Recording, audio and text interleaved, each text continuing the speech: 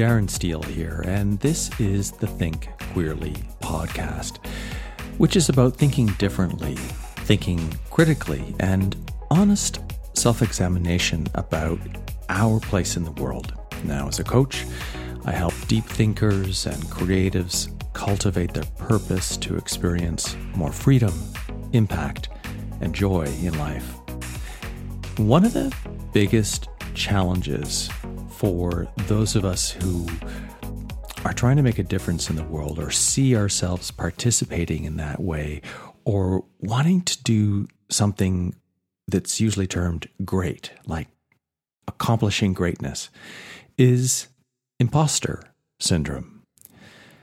So how do you stay insecure and embrace imposter syndrome at the same time? See, the thing is, what limits our potential for what we can accomplish in life is thinking that we're not enough. So let me tell you a story. I've talked about this intermittently. In late October, I started reviewing the almost 300 pages of notes I had written from my contemplation and study of about 8 translations and commentaries on the Tao Te Ching for a book that I want to write.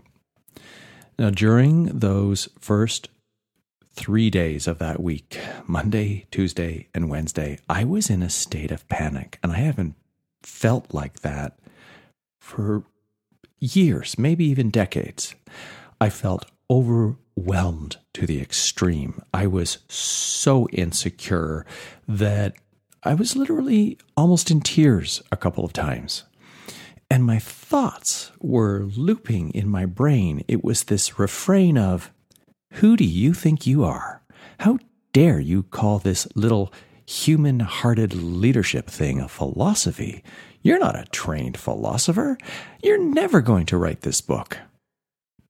Have you ever had voices like that in your head? Well, that's a perfect example of what we call imposter syndrome. But you know what? Imposter syndrome is actually a really good thing if you understand the message behind the fear and the self-doubt that it represents. Essentially, the lesson of feeling like an imposter is to become comfortable with uncertainty. So think about this for a moment. What is certain in life? What is certain in life? Well, the answer is really simple. Nothing. Absolutely nothing. Every single one of us has dreams and desires, plans and goals, but every one of those things requires action. And action does not necessitate an outcome that you may have perfectly imagined, right? You may have a goal for exactly how much money you want to create or earn by the end of a period. It may be a percentage increase in the number of sales you're going to make in your business. Maybe you plan to write that symphony, publish that book, but it doesn't quite turn out that way. So let's get back to the little story I opened up about my own imposter syndrome. What happened with that? Well, on the 4th day of trying to dig myself out of my insecurities, and it was getting a little less intense as each day went by, I found some unexpected relief. I received an email newsletter, and it was on the topic of uncertainty and paradox in life. And I thought to myself, how perfect. This is one of the foundational teachings of the Tao Te Ching, or rather, it's one of the foundational teaching methods that the Tao Te Ching uses, paradox, for us to sort of understand the complexities of the natural order and seeing things as they are. So as I read through the email and the numbered list of paradoxes, one of them leapt off the screen and literally slapped me right out of the threat brain that I was in and right into the prefrontal cortex, my logical thinking brain. And this is what I read. Stay insecure. Imposter syndrome isn't something to get rid of. It's a sign that you keep playing a bigger and bigger game. Stay insecure. Imposter syndrome isn't something to get rid of. It's a sign that you keep playing a bigger and bigger game. Now that's attributed to Coach Rich Litvin. So creativity and creating anything new is a form of transformation. It's more than just change. It literally moves from one form into another, something new, something altered. Metaphorically, transformation is like the potential that exists inside of an apple seed. Now, without water and soil for the seed to take root, that apple seed simply remains an unremarkable seed. Nothing changes. But when you nourish that seed with water, the nutrients that exist in the soil, and the right environmental conditions, then that seed will transform from an unnoticeable speck into a tree that is multiple times its original size, providing hundreds of delicious, ripe apples year after year after year. And the same is true of any new idea, whether that's a philosophy, a new approach to solving a particular problem, some revolutionary software, or a scientific breakthrough. Greatness is a kind of transformation that has nothing to do with ego. Instead, greatness is the challenge to confront that which you don't know how to solve. Yet, you face the problem head on, not knowing if you're going to succeed, but you keep trying anyway. So, greatness is not about the ego. Instead, greatness is about solving a major problem. Now, if you let fear or self-doubt hold you back, you can't take the next action that could turn out to be the very solution you've been seeking. Not acting is the root of failure. Taking action that doesn't lead to the outcome you were hoping for is nothing but a simple mistake. And I've hyphenated that word. So imagine miss-take. In other words, you acted, but you simply missed the target. So how do you get better at hitting that target? Well, you try again. And then you try again until you get closer to the bullseye. And then you keep practicing your aim and how far you pull back to release that arrow or whatever it is you're doing. I'm just speaking metaphorically here, because the successful hit into the center of the target or somewhere near the center of the target is not in and of itself indicative of mastery. It may have just been luck or accidental. So our potential as human beings for what we can create, our potential for greatness, is like an apple seed. So let me sort of break this down, not quite like in parallels. That's the word I'm looking for. So you have an apple seed and you have an idea. You plant the apple seed. You start drawing, calculating, writing, or building the thing you have an idea for.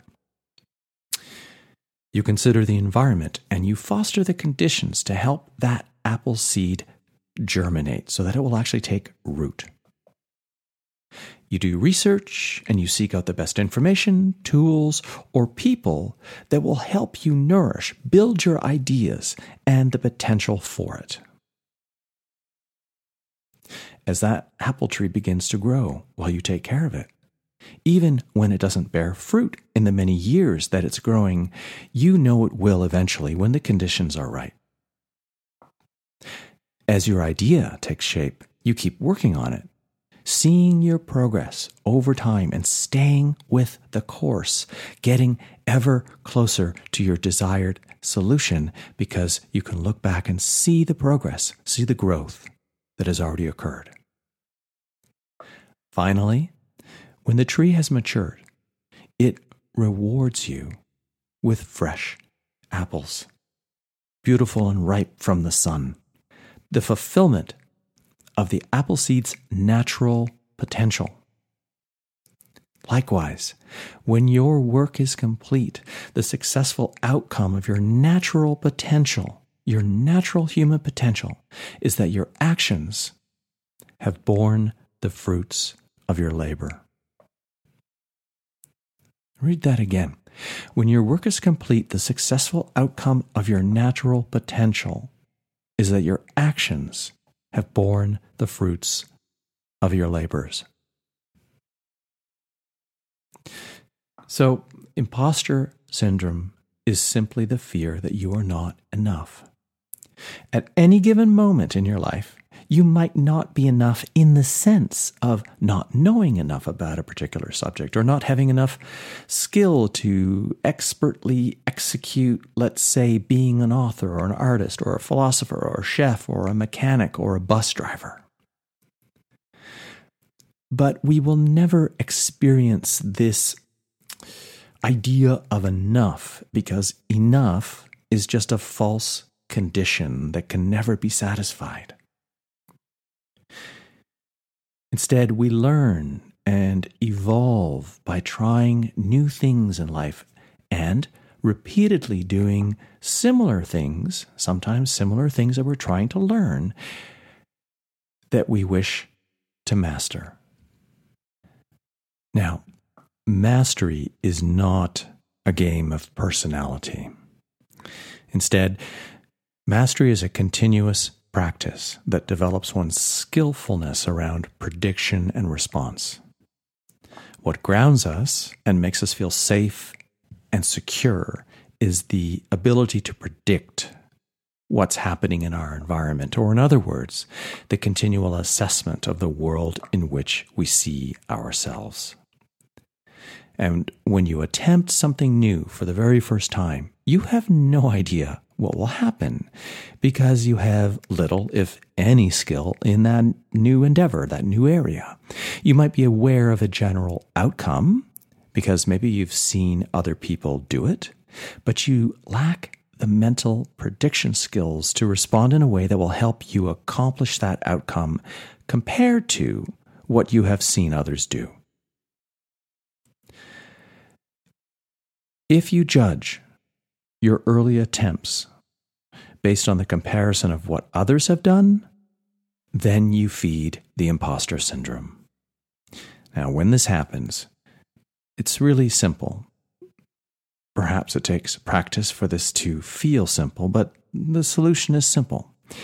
Remind yourself that every action you have taken in your life up to this moment in time has resulted in an unmeasurable set of skills that make you uniquely who you are. You've learned how to walk, how to read, how to write, or performed whatever your specialized skill or skills are in life. You became proficient at each of those tasks by continually practicing and refining. So, to end with our metaphor of the apple, not once did the apple seed doubt itself.